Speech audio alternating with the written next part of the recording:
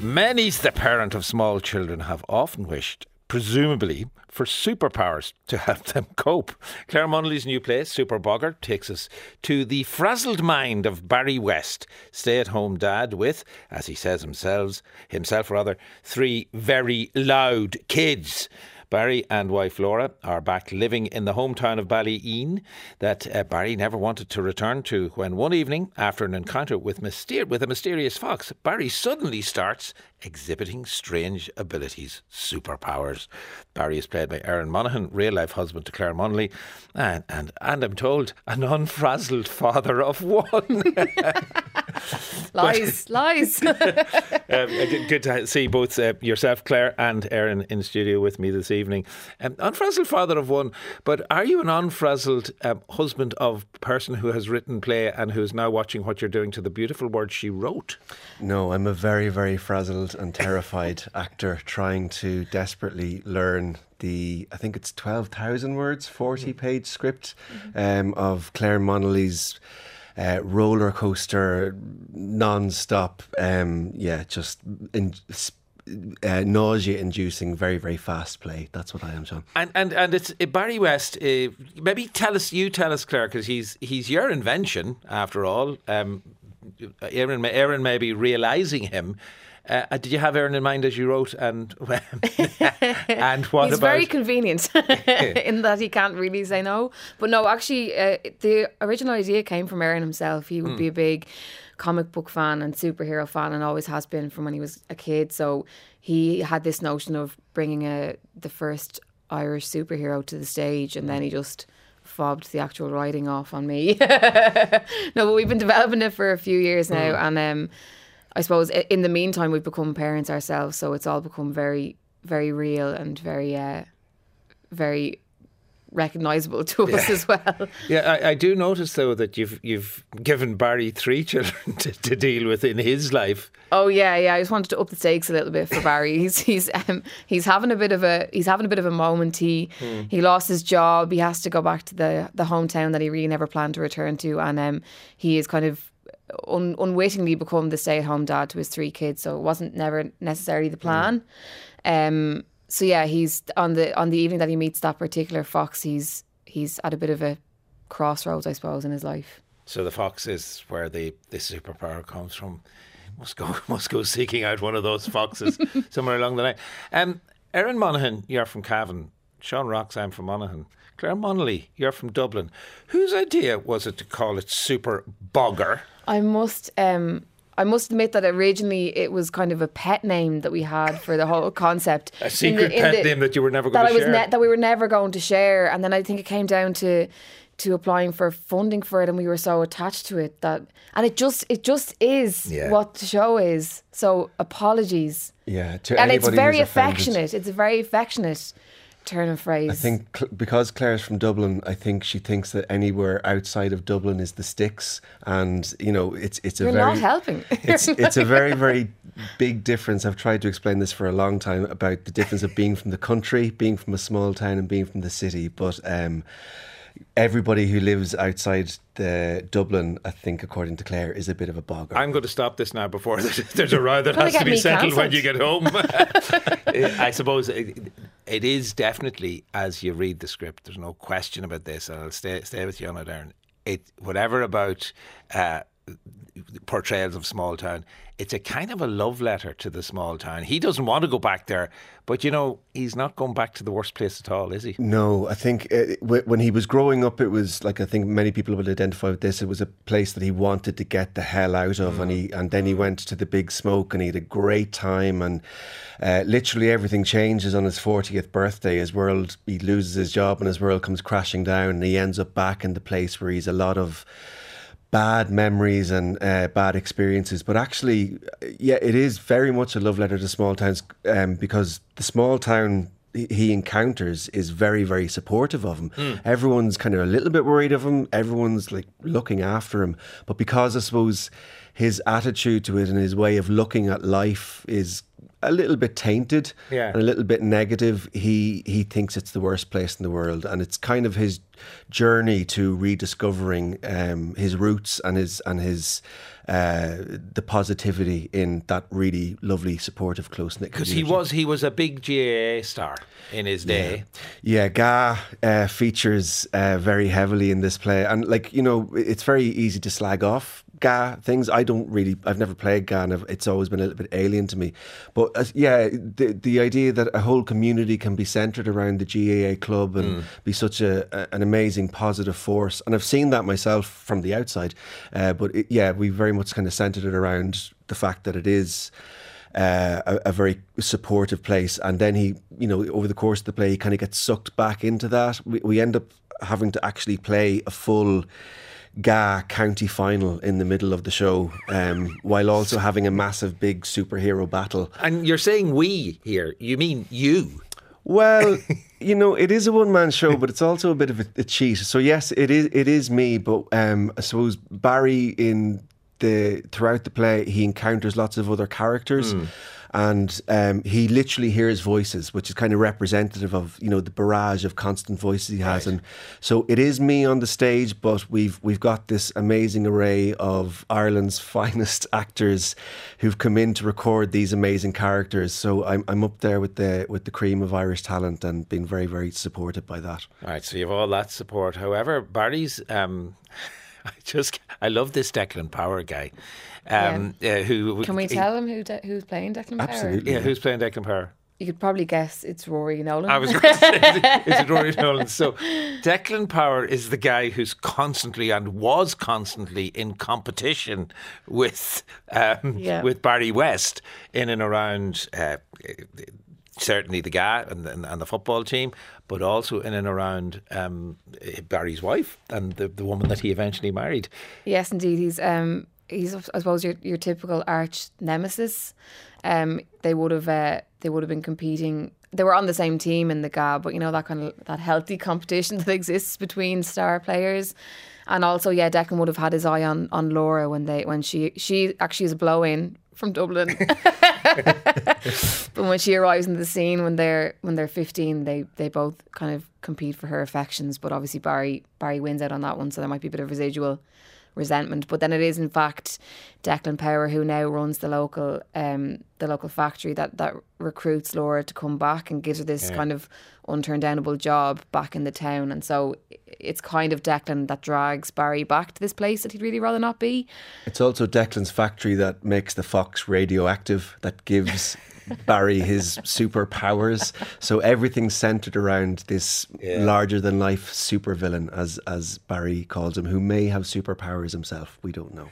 I'm wondering, were you writing this as you were playing jocks or opposite Rory Nolan's Captain Boyle in the big O'Casey trilogy, obviously, that you were involved in, which was a phenomenally big cast. Okay, you've got the voices here, but you had everybody on stage with you there. Here you are just by yourself. Yeah, but I don't mind saying, like, the idea of doing a one-man show, it's I've never done it, and it's terrifying to me. So I'm really glad that we have those people like Kathy Belton and, you know, Manus Halligan, Seamus O'Rourke, Claire Barrett, Brian Burrows. Like Claire herself makes an appearance as Laura as well. And when you say appearance, you mean a vocal appearance? A vocal appearance, and quite a present one. They're quite consistent throughout the play. But no, it's very supportive. But I did think, you know, we finished up with the O'Caseys, which was an amazing experience a couple of weeks ago, and I thought I might get a little bit of a break from Rory Nolan, but no, He's just there, always in front of me. I won't pursue the autobiographical elements in and around any of that, but I will pursue autobiographical elements in and around the delivery of one of the babies. Oh, yes. Well, our little girl arrived a month early, and Erin was due on stage that evening. Afternoon in the MLT. They were doing other O'Casey plays. And so he was summoned, and there were plays cancelled, and I was under great strain to definitely have a baby, because I think I would have been in great trouble had there not been one, but she was in a bit of a hurry. So yeah, but he made it in time. I have to say, like, Druid were incredibly supportive, and they were like, family comes first, hit the motorway on the road to Dublin, and there's a very, very fast paced speech in the play that is literally kind of verbatim my experience of being on that road, and he's trying to get up to make the birth of the baby, and I don't know whether he makes it in time, but you'll have to come and see. No, of course you're not going to tell me whether he makes it on time or not.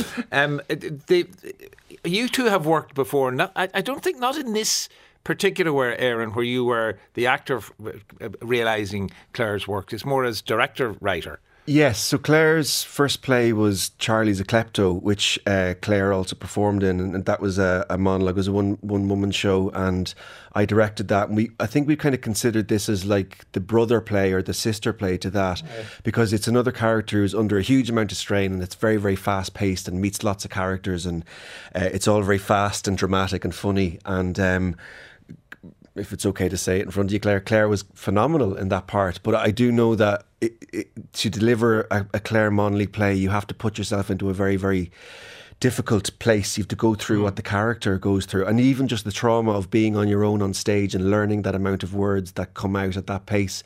And I think we wanted the challenge of reversing the roles, and we've done that, but I would nearly say that this is Clare's revenge on me for that, and it very much feels like But interestingly enough, when you were talking about that, or when Aaron was talking about that, Clare, he talked about the challenge of being in a Clare Monnelly play, like the challenge of being in whatever playwright's name you want to use play.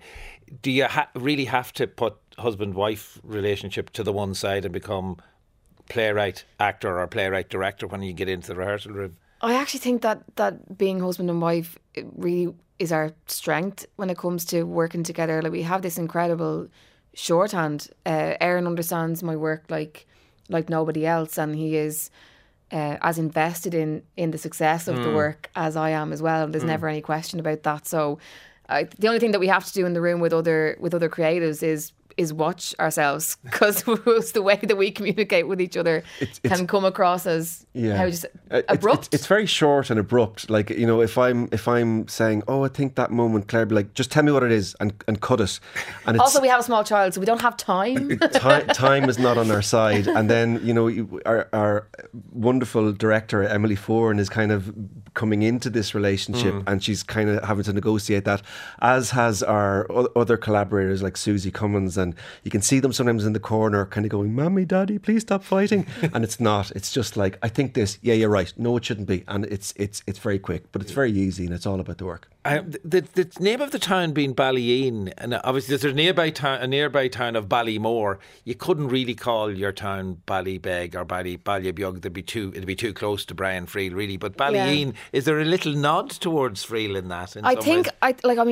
I've grown up watching and reading and studying all of those, the Irish canon of playwrights, Friel and Tom Murphy and Marina Carr and everything. And I think in everything that you write, what you love and what you've read and what you've grown up watching and reading is going to arrive there, whether it's purposeful or not. So it wasn't a purposeful nod to Friel, but you'd love to think that the plays would end up in the canon as well. And there's a little Easter egg for anybody who's a superhero fan in that name. Ballyeen literally means small town, and that came from the idea of Smallville being Superman's hometown.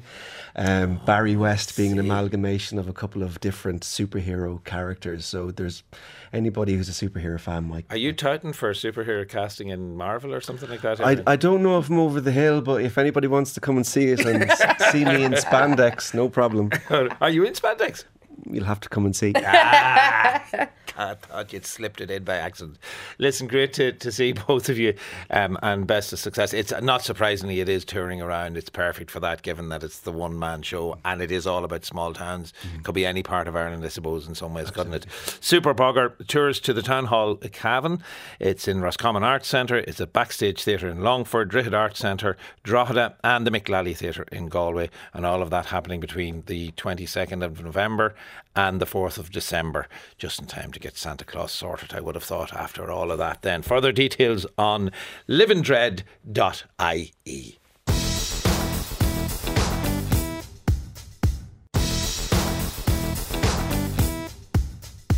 TULCA is an annual visual arts festival that uses galleries and unusual venues all over Galway City to present works of art based on a particular theme each year. This year, the theme is honey, milk and salt in a seashell before sunrise. Frank Wasser has been to TULCA and joins me now. I have to say, Frank, if a commissioner came to me with this as a theme, honey, milk and salt in a seashell before sunrise, I think, what on earth are they talking about? You might explain that side of the theme to us first of all. Yeah, so it's hi Sean. It's a mouthful to begin with, but it's taken from an old folk cure book written by Jane Wilde. That's the mother of Oscar Wilde. Oh. And the title was selected by Airlin Firish, who is the curator of the festival this year. And she kind of draws on lots of different sources to kind of build the curatorial framework of the festival. But the reason why she was sort of attracted to this particular sort of idea of a cure was that this was originally mapped out by Jane Wilde, a cure for what would have been called madness at the time. So in terms of the festival itself being a kind of an exploration of the relationship between disability and landscape and the kind of legacies of these things, Irla felt that this would be a sort of a softer, a gentle way into understanding the relationship between bodies and the landscape. Well, it certainly gives it a very different way of looking at perhaps what might be quite difficult subjects in some ways, because it has a wonderful kind of, the imagery of honey, milk and salt in the seashell before sunrise has a wonderful calmness and gentle quality to it. But just before we get into the specifics of how artists have reacted to that, TULCA works totally on the basis of commissioning chosen artists. That's right. So there's commissioned works, and TULCA, it's celebrating its 21st year this year. It's an annual arts festival, originally initiated by I think Galway Arts Centre, and now it's independent. There's an invited curator, and then it's a mixture of commissioned works, and actually there's an open call. Oh, there is an open call as well. There is, yeah. So there's artists who are selected from the open call, and a mixture of artists commissioned. And this year there are 15 contributing artists and collectives. There's also a very beautiful publication that's being launched alongside the festival, and a very comprehensive series of events and programs also curated by Irla. And important to say that it's in all kinds of venues and all kinds of locations around Galway City. Right across the city, from the old Dole office on St. Augustine Street, which is the kind of the main TULCA gallery, to the St. Bridget's Hospital, to the Galway Arts Centre itself, and all quite kind of, despite the fact it's across many different venues, it's accessible in more ways than one. It's quite possible to see a lot in one day. Although the programme does run till the 19th of November. Okay, let's talk about some of the specifics of highlights that you saw in your trip around the exhibition. Holly Marie Parnell, first of all, who is she and where is she exhibiting? So Holly Marie Parnell is a Irish-Canadian artist, and she's based at the moment between Wexford and Glasgow. And this is Holly's first single channel video or film. So that's a film that's not split across various screens. A lot of Holly's practice over the last few years would have involved performance, for example. And her work is situated in the TULCA Gallery. That's the old Dole office on St. Augustine Street. And it's a work which is called Cabbage. And it's a moving image work in collaboration with her brother, David Parnell, and her mother, June Parnell. The artist's family. And in the film, Parnell focuses on the lived experience of her brother, David Parnell, honing in on his texts, which are crafted with the aid of eye tracking technology. David is non-mobile. And it's a piece which weaves together a sort of personal accounts from Holly's mother, medical accounts from when David was younger, and kind of recollections and contemplations on a sort of a spectrum of subjects, and they range on, really at the heart of the piece is a sort of a very moving reflection on the kind of violence of bureaucracy. There's one scene in the film where June Parnell is looking at a form that she's filling in for David's care needs, and all of these quite kind of cold, sterile questions.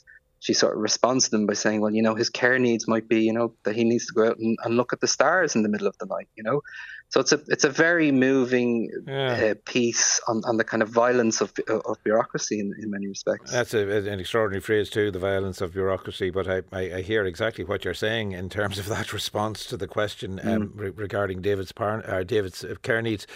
Also at the TULCA Gallery is Bridget O'Gorman. This is a sculptural installation that Bridget O'Gorman is giving us. These are incredible works. Yeah, these are some of the first works that you'll see as you enter the space, and they're made from jesmonite, and they're sculptures that take the form of, they look like sort of tubes that are being suspended by supports. Or these sort of supports that you might expect to kind of support a body moving from a bedside to a table, for example. So is jesmonite is it a steel-like looking type of structure or type of metal? So jesmonite is a material that actually to look at might remind you more of something like plaster. It's something that's quite durable.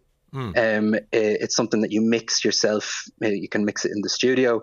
But it's quite it's an unusual material in the sense that it's delicate, but it's quite durable as well. So there are public artworks, for example, made from jesmonite. So it's the form of these sculptures, these long tubes held by supports, that creates, almost in a way like any good minimalism, it creates an awareness of your body in the space, creates an awareness of your body's relationship to the architecture. And this is a kind of a piece that you're in a way, it kind of feels like a sort of a very, very fitting introduction to this particular gallery.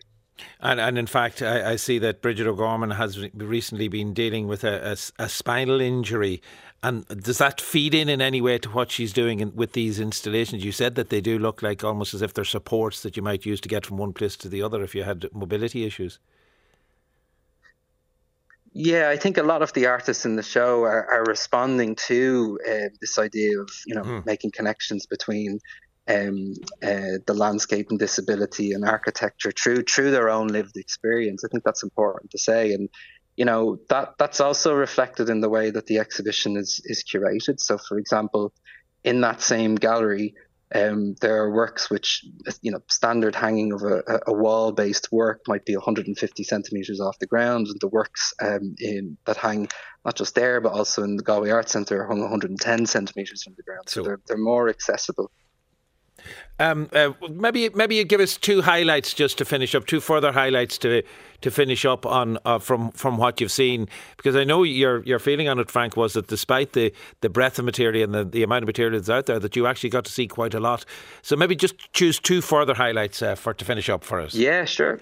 So I think an absolute highlight would be Sarah Brown's work at Galway Arts Centre, and I know that Sarah Brown and Irla are actually collaborating on a film in the next few months. But Sarah Brown has basically brought together a collaborative film project with autistic young people living in North County Dublin.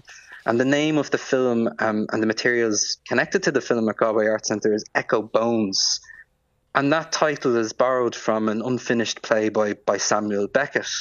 And the dialogue within the film echoes kind of the sort of fragmented, often broken, witty delivery of lines in the Beckett play. And essentially what Sarah Brown is interested in sort of drawing connection to is, on the one hand, this type of delivery is sort of valued within an art context, but also, on the other hand, it's sort of often misunderstood or undermined in an everyday sort of setting and situation. Absolutely. And that's filmed, there's a lot of humour in that work too. Yeah, one further brief highlight then, and we'll leave it at that for this evening, Frank.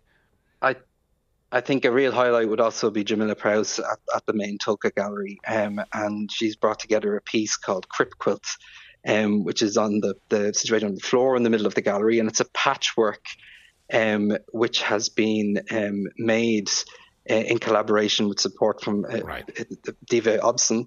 And again, it's a quilt which is hand-stitched by prose, describing through text and images the experience of many disabled artists' lived experiences.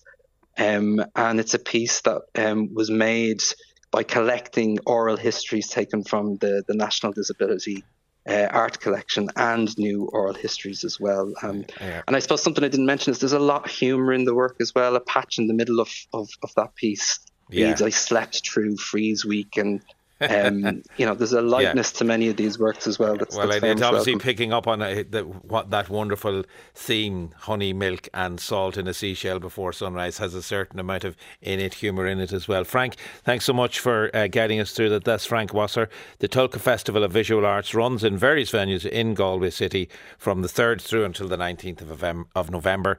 tulca.ie for full details.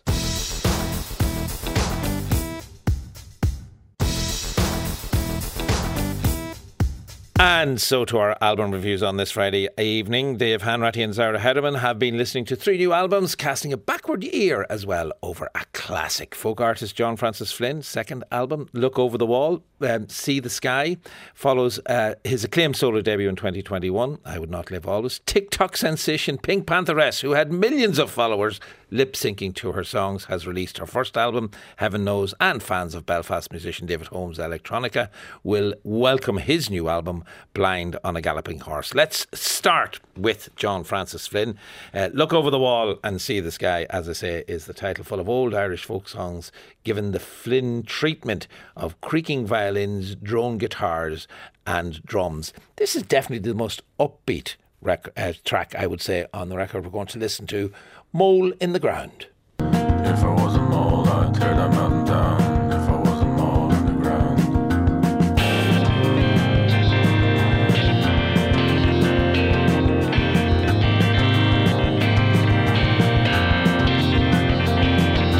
Till he wants a $9 shawl. Till he wants a $9 shawl. I come on the hill with the $40 bill. Baby, where you been so long? Baby, where you been so long? Baby, where you been so long? I come on the hill with the $40 bill. Baby, where you been so long? There we go. I Wish I Was a Mole in the Ground from John Francis Flynn and his new album Look Over the Wall, See the Sky. And I was terribly aware, even as I chose that record to play at the beginning of this item, it is not at all representative of what's going on the album, Zara. No, it's not. It's one of the more kind of developed and I guess more kind of radio friendly song. As you hear, there's that kind of really captivating guitar motif throughout it. Whereas elsewhere, as you were saying there's that John Flynn kind of magic where he uses quite a lot of like tape manipulations and pedal effects. And actually reading about this album, he said, and I thought this was very effective in kind of bringing a new meaning to some of the songs. So he said that like some of the sounds in this album are of the lives of the characters being torn apart, and that's in particular with songs like the Lag song and then later on in Willie Crotty as well, because there is quite a spaciousness to a lot of the songs. Some of them as well are quite eerie, they're very haunting. Sometimes he has like a double bass or a snarling harmonica in there that's so scary but so captivating to listen to. There can be quite a kind of eerie soundtrack feel to some of the way the songs are set up. Zara mentioning there the song Willie Crotty, which is nearly 7 minutes long.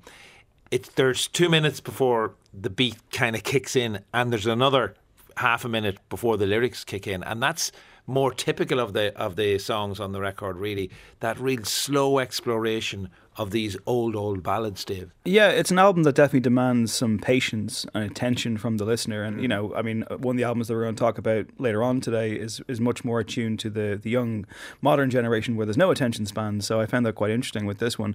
I will say I was immediately captivated by this, though, from the very opening kind of exhales of him. And John Francis Flynn is he's kind of a gentle giant, as some people have described him. He stands, 6'7", and he's got this incredible heft to his presence alone. And just him doing spoken spoken word will stop you in your tracks. But as Zara points out, there's a lot of experimentation on this record. There's a lot of places that it goes. It doesn't, it gives you traditional balladry, but then it kind of takes that, messes up the rule book and goes somewhere different with it. And I found myself this week as well tuning into this album and very much, I'm a multitasker. I will I'll listen to a podcast while playing a video game or something. But with this, I had to sit down and listen. Had to block out everything else. And I will say it's also kind of a perfect album for the time of the year that we're in, because it's getting dark at 5 o'clock, and this is almost inviting you into that kind of eeriness that Zara mentions. And he's a very compelling orator, I think. Yeah, and I never knew that the zoological gardens could be quite this eerie.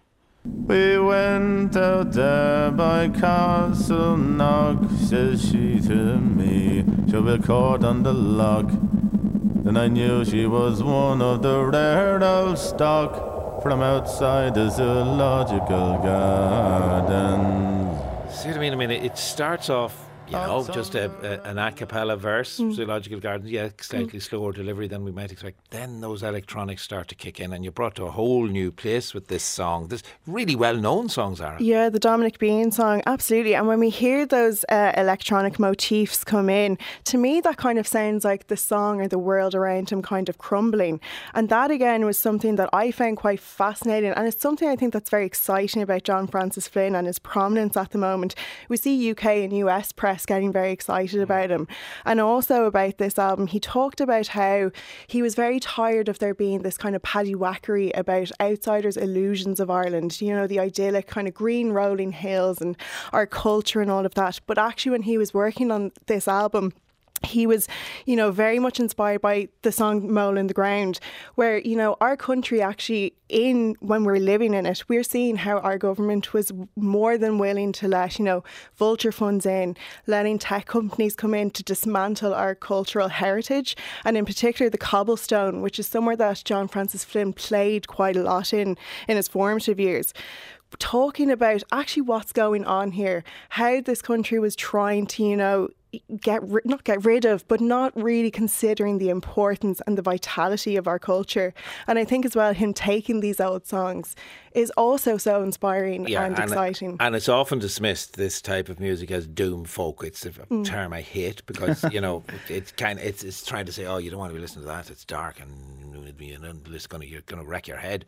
But what it does, as we saw in Zoological Gardens, it's very much what Lancome does. He's obviously associated with Lancome.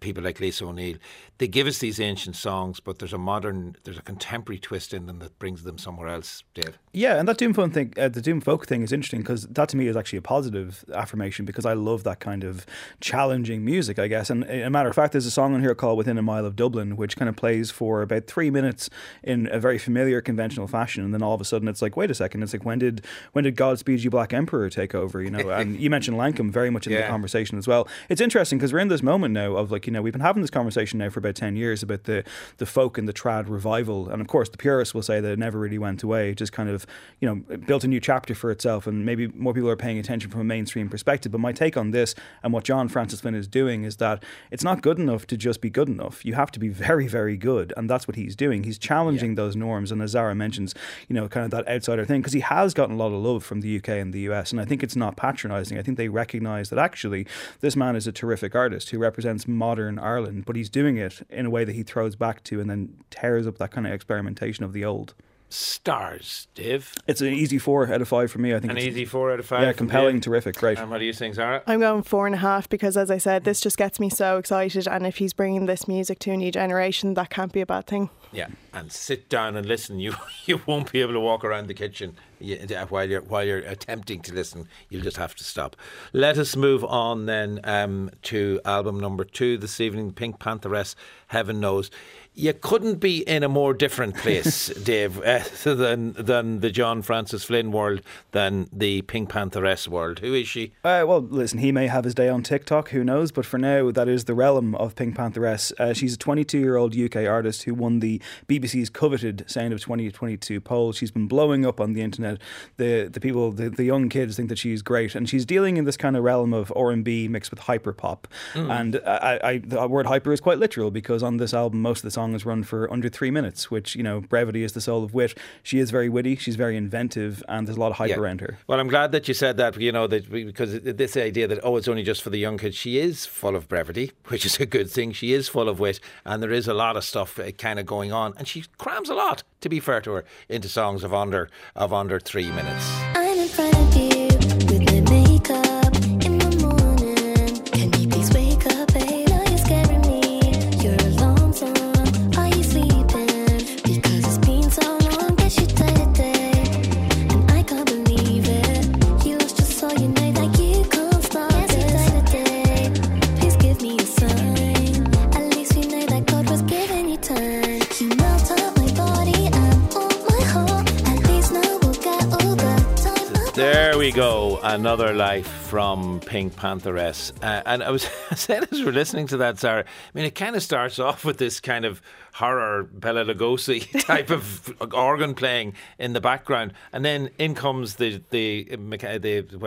drum and bass, and off we go into what sounds like a standard pop song, but you're saying there's more going on behind it than that. Yeah, there is, and I think something you said on your intro, she crams a lot into it, and for me that was kind of a bit of an issue. So as you heard there, we heard the drum and bass. She's doing this thing that she's coined new nostalgia, which is bringing in a lot of kind of early 2000s kind of garage as well influences, a lot of pop influences, and that can kind of mask some of the things she's talking about, because I found that there, in my listening, she's talking about death and dying and, that quite a lot against these very bright pop songs. And actually, interestingly enough, and another song that has like a harp-like motif, which kind of like the organ, it strikes you, you're like, oh, what's this?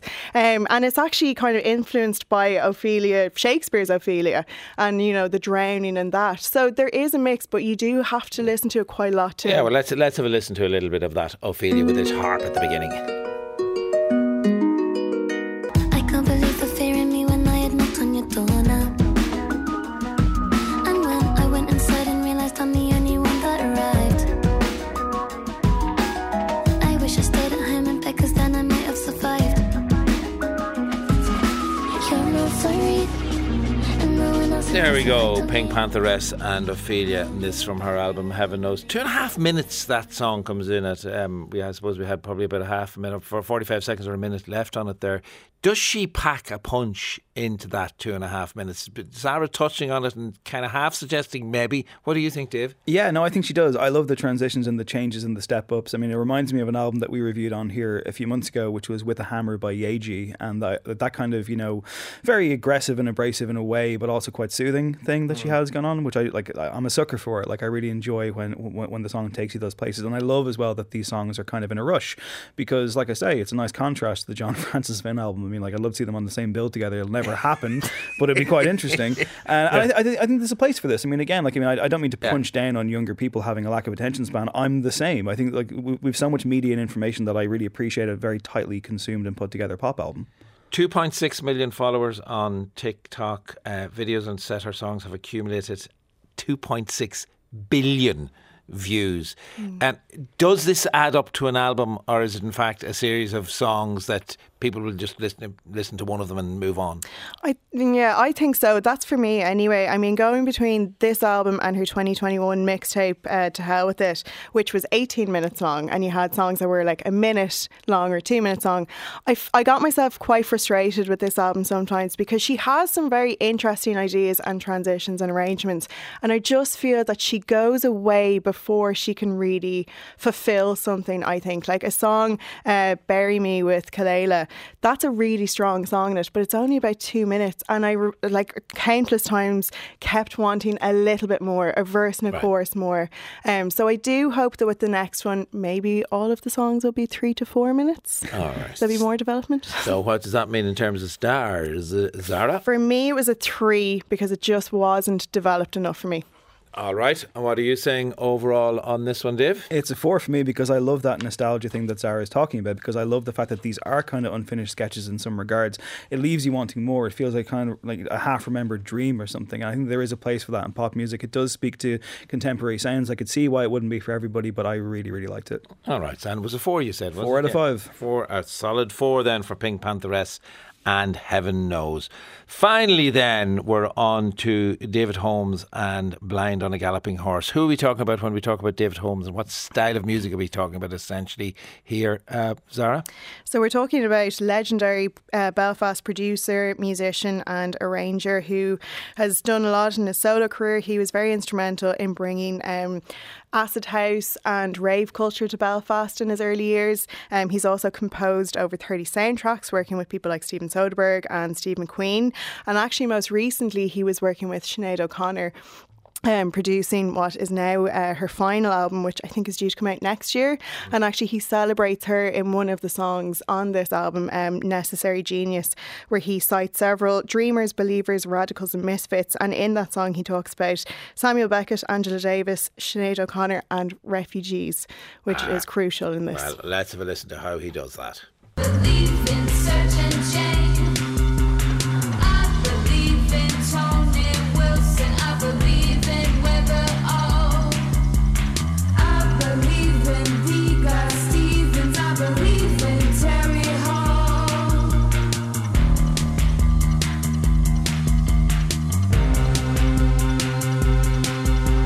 Dreamers, misfits, radicals. There we go. Necessary Genius from David Holmes, and that from his new album Blind on a Galloping Horse. The mention of Sinead O'Connor, I was asking you both as we were listening there, it's at the very end of the track, Dave. Yeah, it's the exclamation point for it, and it is, of course, an incredibly important thing, and devastating in its way to hear her invoked like this, given that she has passed away.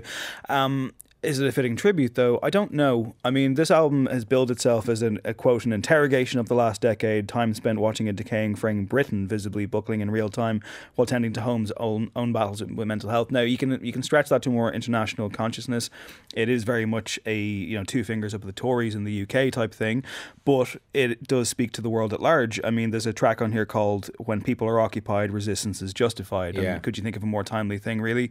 And it has, lines from people from all over the world. There are Afghan and Ukrainian refugees who've settled in Belfast. You hear from a Palestinian ambulance driver. There are French and Irish voices, but the sentiment is there, the spirit is there, the punk ethos is there. But I didn't think that the music backed it up at all. I thought that the arrangements were very, very tame. They felt very, very tied to a time that feels outdated to me. And I thought that Raven Violet, the vocalist on this one, who's on almost every track, I didn't think that the presence was strong enough at all. What about there's a track that I'm going to play now, Zara, I Laughed Myself to Sleep.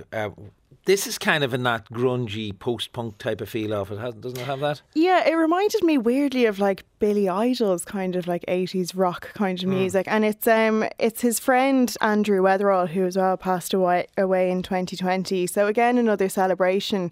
And I think a lot of, there's a great mixture on this album, I think. Sorry. I'll come back to you. Let's have a listen to a little bit of I Laugh Myself to Sleep and I'll come back to you. Respect, there is lack of due deference. And then there's being rock blind and ask for reference.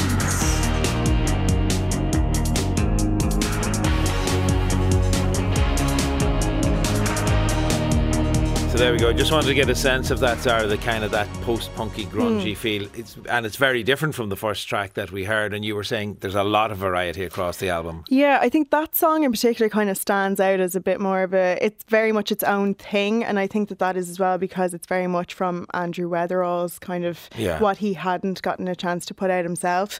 But what I was going to say was with this album, like it's 14 tracks, it's over an hour long, and I think, with the political motivation of it, I actually found this initially quite an intimidating album to go into because of all of that going into it, but I found it actually very inspiring and motivating as well, right. even because, some of the things he's saying are quite simplistically put, but they are effective, I thought. Stars. I'm going to go for 3.5.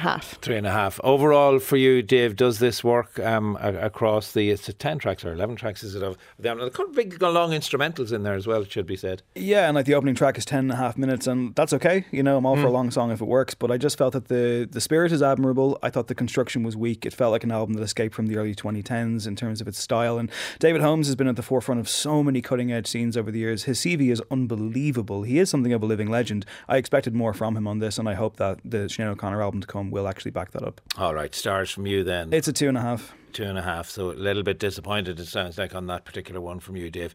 David Holmes, Blind on a Galloping Horse, PinkPantheress, Heaven Knows, and John Francis Flynn, Look Over the Wall, See the Sky, were the three albums that Dave Hanratty and Zara Hedeman were speaking to me about on this Friday.